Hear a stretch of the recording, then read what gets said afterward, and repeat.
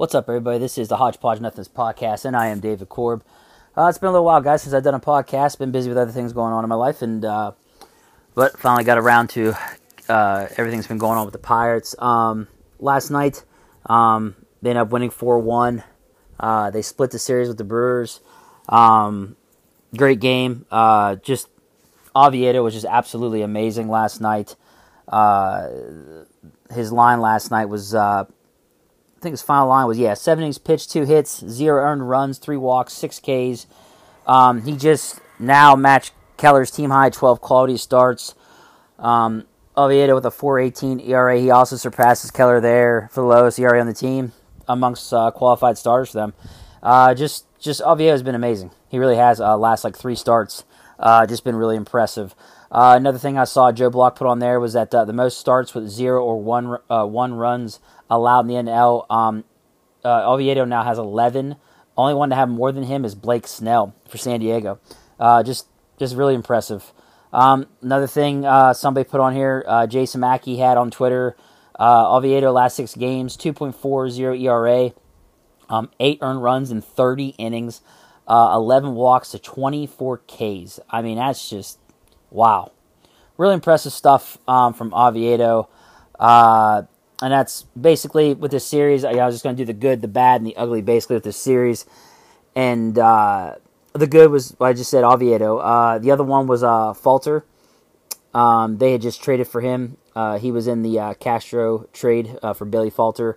And he did real well this series too. Went 4 innings, 1 run. Another one was Austin Jackson. They acquired beforehand. Before the trade deadline, way before the trade deadline. He went 3 innings, no runs too, this series when he got to pitch a couple games back.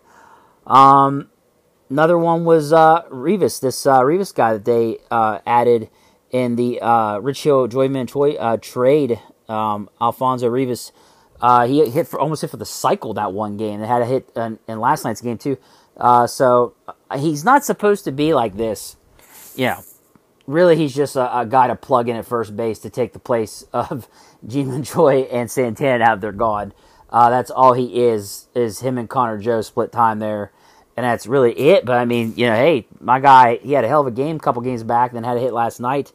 I mean, I don't know, maybe the Pirates made some tweaks with him. You never know. Another one of the good was Reynolds. Reynolds, man, you can tell he's healthier. Just the way he's hitting the shit out of the ball, really, and hitting it to all parts of the field.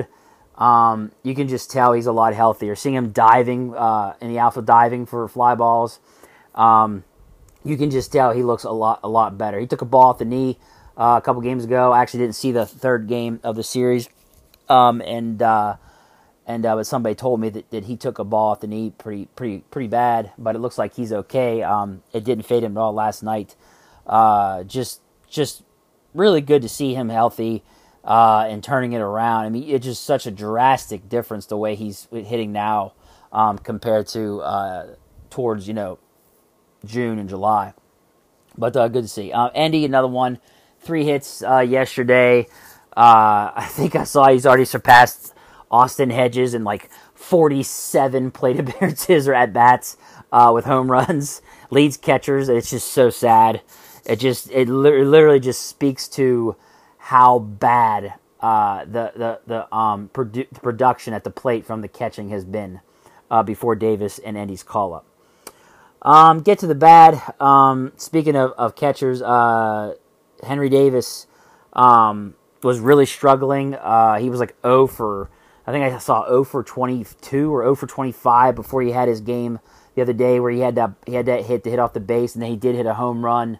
But I think he went 0 for last night. So, hopefully he starts to turn it around here. I have faith that he will. Hayes, another one. He had 1 hit this series. Not good. A lot of Ks. It looked like to me when I was watching Hayes, he got rid of the little step he was doing. He was doing that step to try to time the ball better. And now it looks like he's not doing that. I'm sorry, the toe tap. He wasn't doing the toe tap like he started to do whenever they thought they fixed something with him. But I noticed since he's back that they got rid of the toe tap. And maybe he needs to think about going back to it because my guy doesn't look good up there. Not looking good at all. I noticed they're giving him more days off as well since he's been back because of his back. I hope this doesn't continue to be an issue with him. You sign a guy, to a big contract, big contract for the Pirates, I'll say, and it just seems to continue to roar its ugly head with his back injuries. And look, I like Hayes. He's a hell of a third baseman. Probably the best third baseman in the league, or top 2 or 3, and I don't have a problem saying that defensively. But man, I don't know, man. You hope that bat. Way back when I had Michael McHenry on, I said I want my guy hitting, batting 300 if you're not going to be a power hitter at third base. And he said they just need to, just hit, have runs batted in, have a lot of RBIs. And that's a great point, and we're not getting it. Like I said, he went to the toe tap, and it changed everything with him, it seemed like. But now it looks like he's abandoning it. I don't know. From what I watched, it looked like he did, at least. I'll pay more attention to it this series to see, now that I'm not as busy, to see if he did indeed abandon the toe tap. I'm hoping that he gets healthier, though, and turns around. Another one of the bad, Pagaro didn't do good this series. He had a great series before this, but yeah, this series he did not do that great. I put Priester as one of the bad. He went 4 innings. He only gave up 3 runs, but 3 runs in 4 innings to me is not that great. But he was done so bad before that he actually lowered his ERA to 8-something by only giving up 3 runs in 4 innings. I would like to see this kid get past the 3rd inning and, be able to get to the 5th, 6th inning without giving up a ton of runs. I did not blame Shelton after the 4th inning, taking him out. He got 4 innings out without him getting, blown up. And I did not blame Shelton for taking him out in that game. It is technically progress with him this last game he had, but at the same time, it's like, that's really not the standard that we should have with him. But hopefully this series coming up, but he's facing the Braves, and I'll get to that later on. But yeah, hopefully this kid can figure it out. The ugly was Keller. 8 runs against we got tattooed 14-1, but Keller I don't know what's going on with this guy. Like he just completely shit the bed. Last 12 starts, it's not been that great. He's sprinkled in 1 good quality start or 1 good game here and there, but overall it's been bad. He just doesn't look like the pitcher that we saw earlier in the season, where he was really fooling a lot of batters. It just seems like he's not fooling them anymore, and they're absolutely annihilating the baseball. And I don't know if he's catching too much at the plate.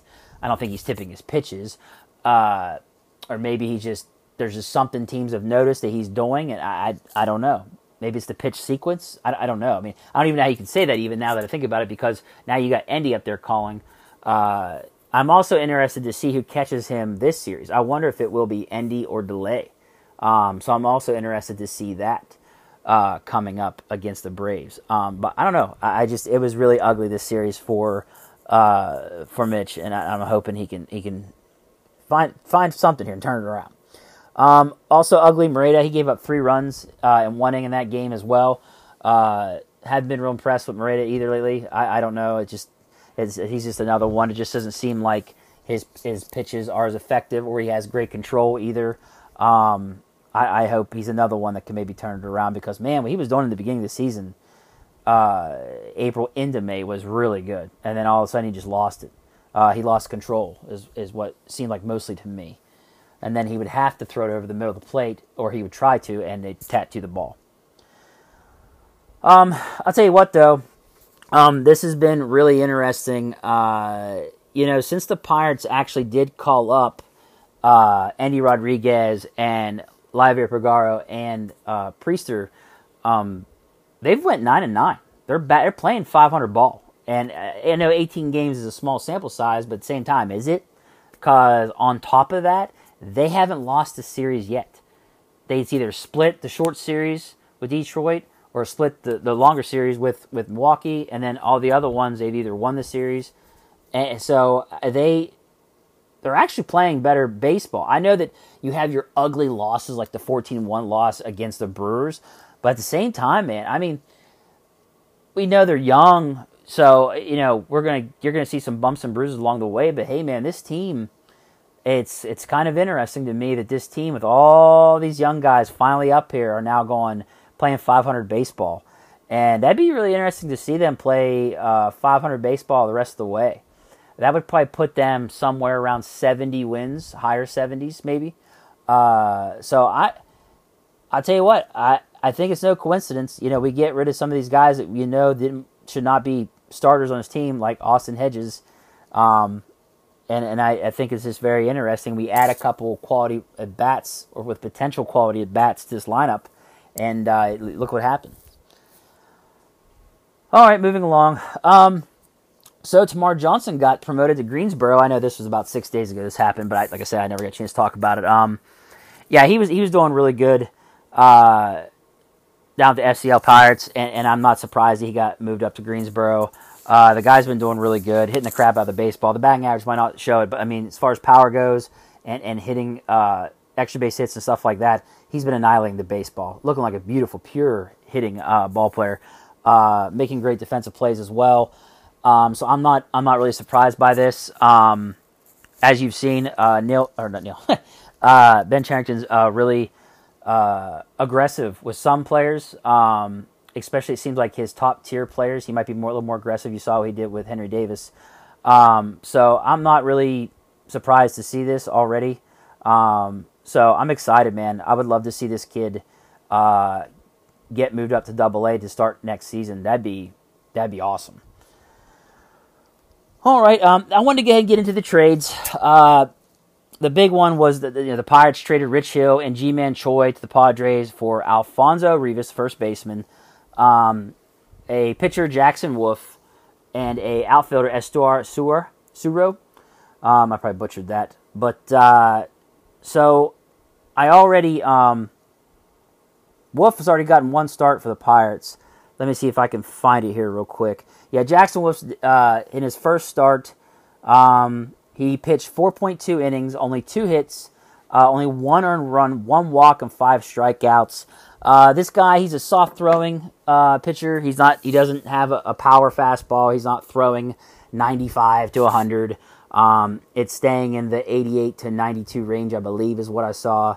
But he's got really good stuff. From what I've read, he's got really good slider, curveball, changes, that stuff like that, and he makes it work, man. Picture a very young Rich Hill maybe in the making. Which, hey, if you get a young Rich Hill, then that's not bad for what you gave up. So I don't think it wasn't a big trade by any means about what we gained, but I mean, as far as Jackson Wolf goes, he could be an effective pitcher for the Pirates.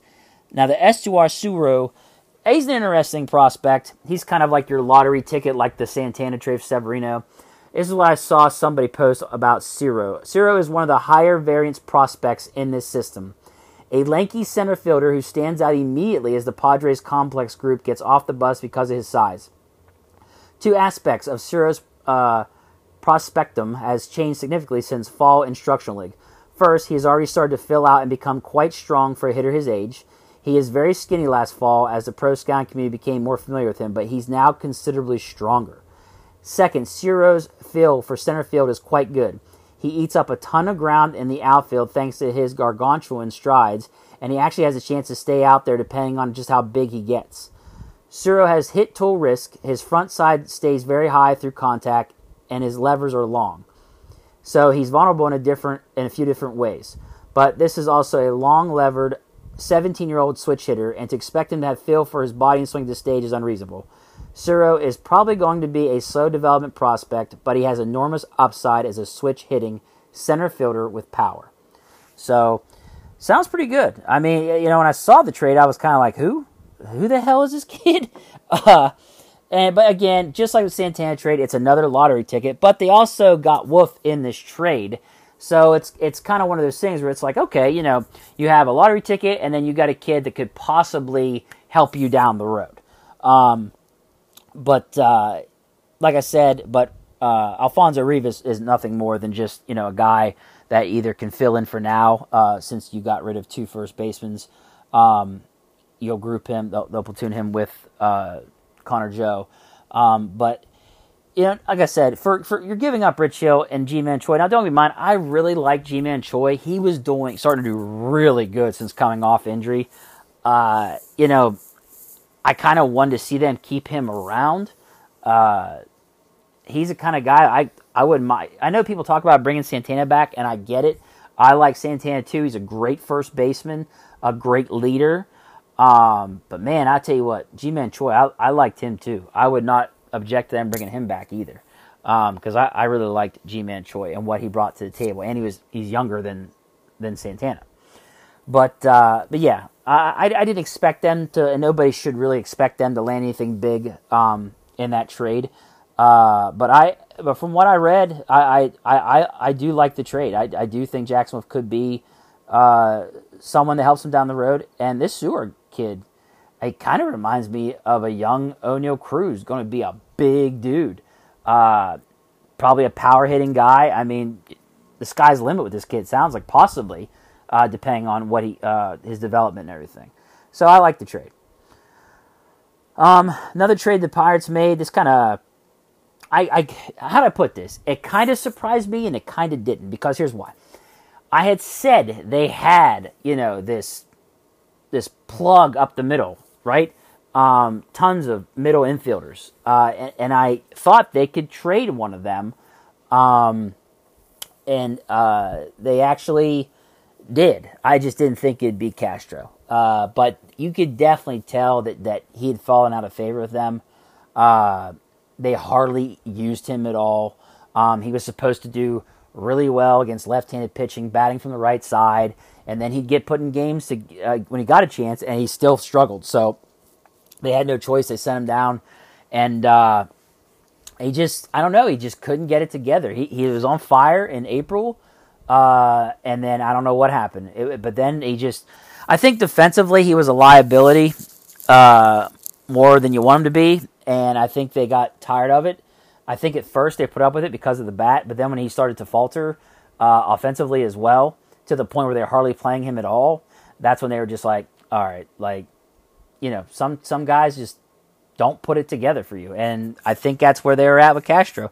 But I also feel bad for the kid because, my guy got brought up from Double-A. He didn't get a chance to go to Triple-A and continue to develop down there before he got brought up to the show 2 years back. So in a way, I feel bad for the kid too. I don't know.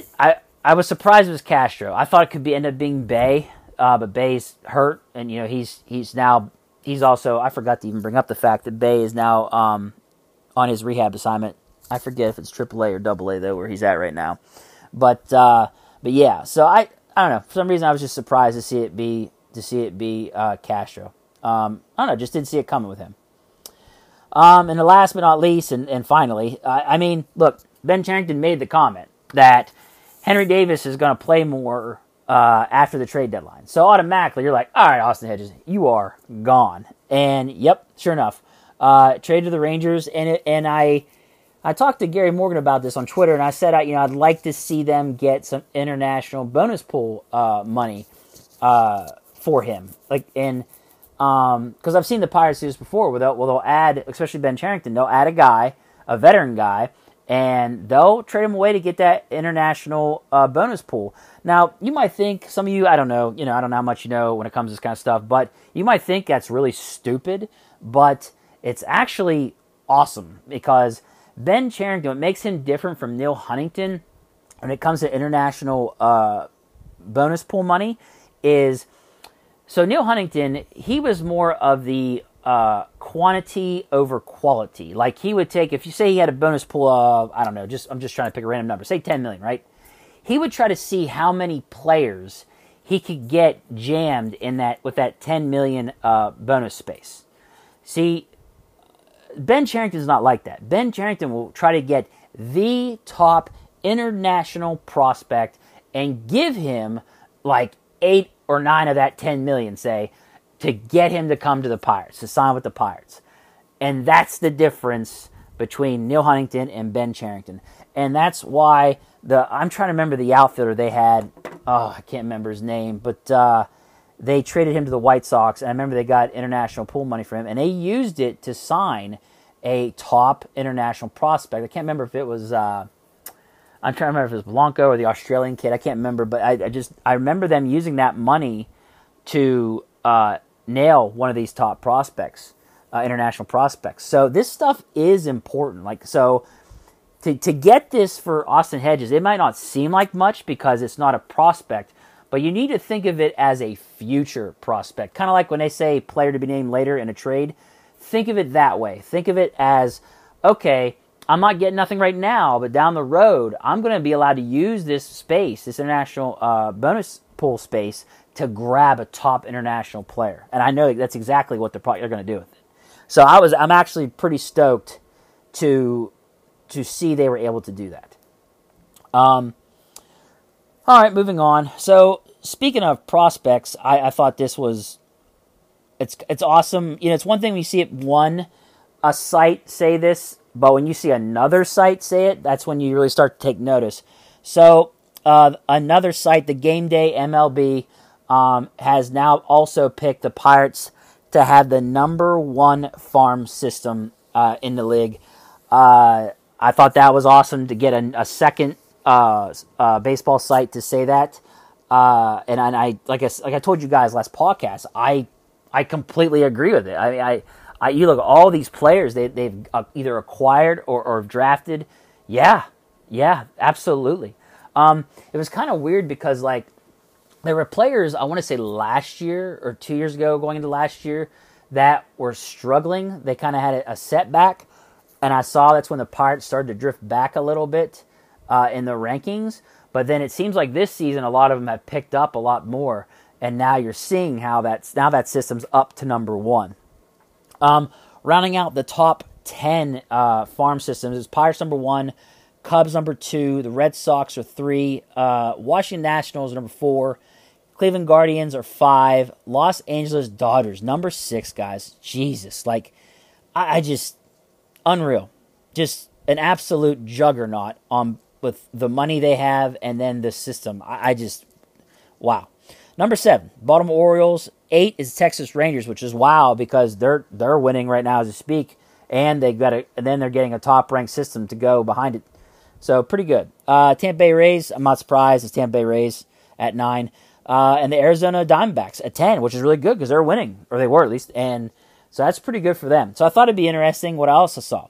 So the worst 10 MLB farm systems, and this is per the Gameday MLB, right? So I'm going to start at 10. Number 10, Cincinnati Reds, which as a Pirate fan, that makes me happy. 9, Toronto Blue Jays. Kind of weird that BC left, and now their system's kind of not doing as well. Number 8, the A's, Oakland A's, which is really bad for them since they're already at the bottom of the barrel in wins anyways. Number 7, Seattle Mariners, another one. That's not good. Number 6, this shouldn't surprise you, the New York Yankees. As we know, the Yankees, most of the time, they buy their lineups. They don't really always have a lot of top prospects in their system. So I'm not surprised by this. I was surprised by this a little bit. Number 5, Atlanta Braves, the 5th worst farm system. They were a team that, I mean, you know, they've signed a shit ton of their players now, their young players now to long contracts. So I'm guessing that maybe that's why, you know, all these top guys, when they had a top farm system, have already moved up and have been signed long term, and that's why they're doing so well. So maybe that's why they're ranked so bad. I still thought that they're one of the kind of like the Dodgers, where they have money, but they're really good at having a good farm system too. But I was just kind of surprised to see that. Number 4, the Miami Marlins, another one. I was just like, all right. I thought they may have a decent farm system, but they're ranked 4th. Number 3, Kansas City Royals. Man, that's bad. When you're as bad as they've been, and on top of that, you have a top 3 bad farm system, ouch. Like, that's not good. And I don't know.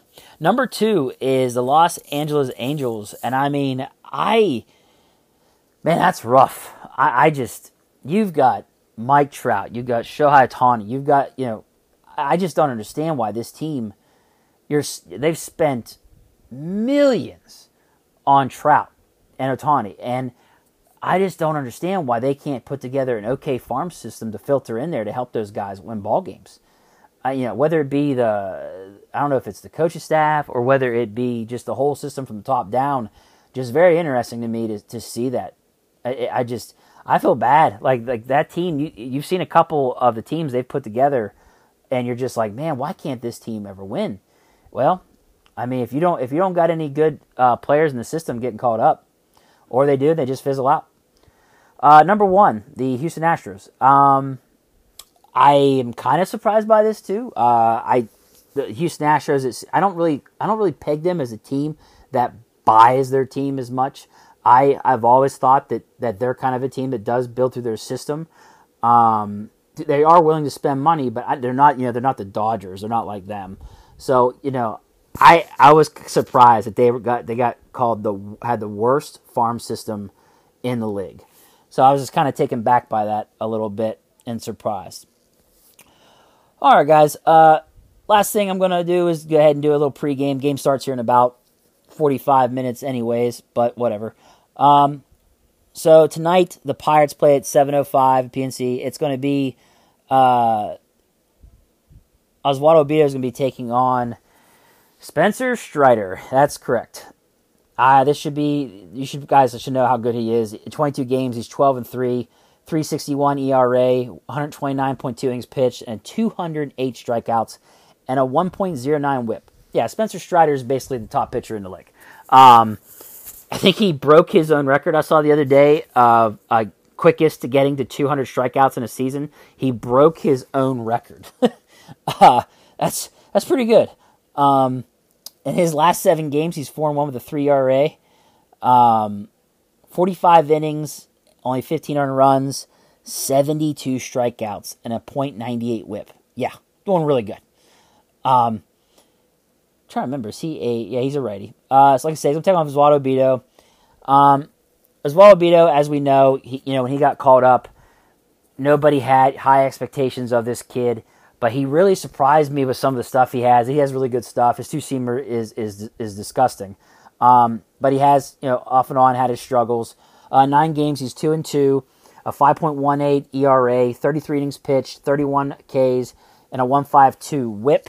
In his last 7 games, his ERA is a 5.87. He's got a 2-1 record in his last 7 games. In 23 innings pitched, he's given up 15 earned runs, 18 Ks, 9 walks, and a 1.57 WHIP. So yeah, a little bit of control issue, a little bit. So I'm hoping that he can. He can have a decent game tonight. At least maybe go 5. It seems like lately they hasn't been going as many innings. It seems like if I'm looking at this correct, 3, 3, and 2.2. Yeah, they haven't been really giving him a chance to really go further than 3 or 4 innings. It looks like in a while. So I don't know what they're going to do. I don't think they're going to turn this into a bullpen game or long relief game. I don't know. It's against the Braves though, so this isn't going to be easy. So they're going to need their best from him. As far as lineups go, I mean, I fully expect Endy to catch. Besides that, I mean, they're going up against a righty, so you think that Rivas will get the start at first. As far as second goes, maybe Pagaro, short, Alika Williams, Hayes at third. You'll have Reynolds. Yeah, I mean, they're facing a righty. So, yeah, Reynolds, Sawinski, and Palacios maybe in right? I don't know. No, Henry Davis probably. I'm sorry, Henry Davis. But I think that's basically what you'll see from the lineup. This could get ugly quick. I could easily see Strider throwing like 15 Ks against this lineup because it seems like this team strikes out a hell of a lot. And that's what he does, man. So it's going to be a rough game. I don't think the Pirates are going to do well. I think you're going to see a game similar to the first Milwaukee game. I hate to say that. I hate to say they're going to get the shit beat out of them like 14-1 again. But I could easily see it happening. For as good Strider is, the batting lineup's just as good. So you think about Acuna, Albies, Riley, Olsen, Murphy, Ozuna, Rosario, Archaea, and Harris. I mean, good luck. You got Acuna batting 343 right now. And then everybody else, with the exception of one guy, is batting, or two guys are batting below 250. That's it. The rest are batting 250 or better and producing in the 20s in home runs this season. Yeah, 1, 2, 3, 4, 5 guys in this lineup have over 20 home runs already. So, yeah, good luck to Beto and the pitching tonight, the bullpen. They're going to have their hands full. But, all right, guys, that's all I got for now. If you're enjoying the podcast, I know I have been doing as many lately. I'm sorry for that, but I've been really busy. But if you're enjoying it, hit the subscribe button or follow button. I really appreciate it. Don't forget, I'm also on Steelers Sanctuary Podcast with David Bear of SteelersSanctuary.com. We just did a training camp podcast over the weekend with Ron Lippick from Steelers Takeaways, and then we did an interview with Levon Kirkland, the famous middle linebacker from the Steelers of the 90s. So if you get a chance, give those a listen. I appreciate it, guys. Take care. I'm out.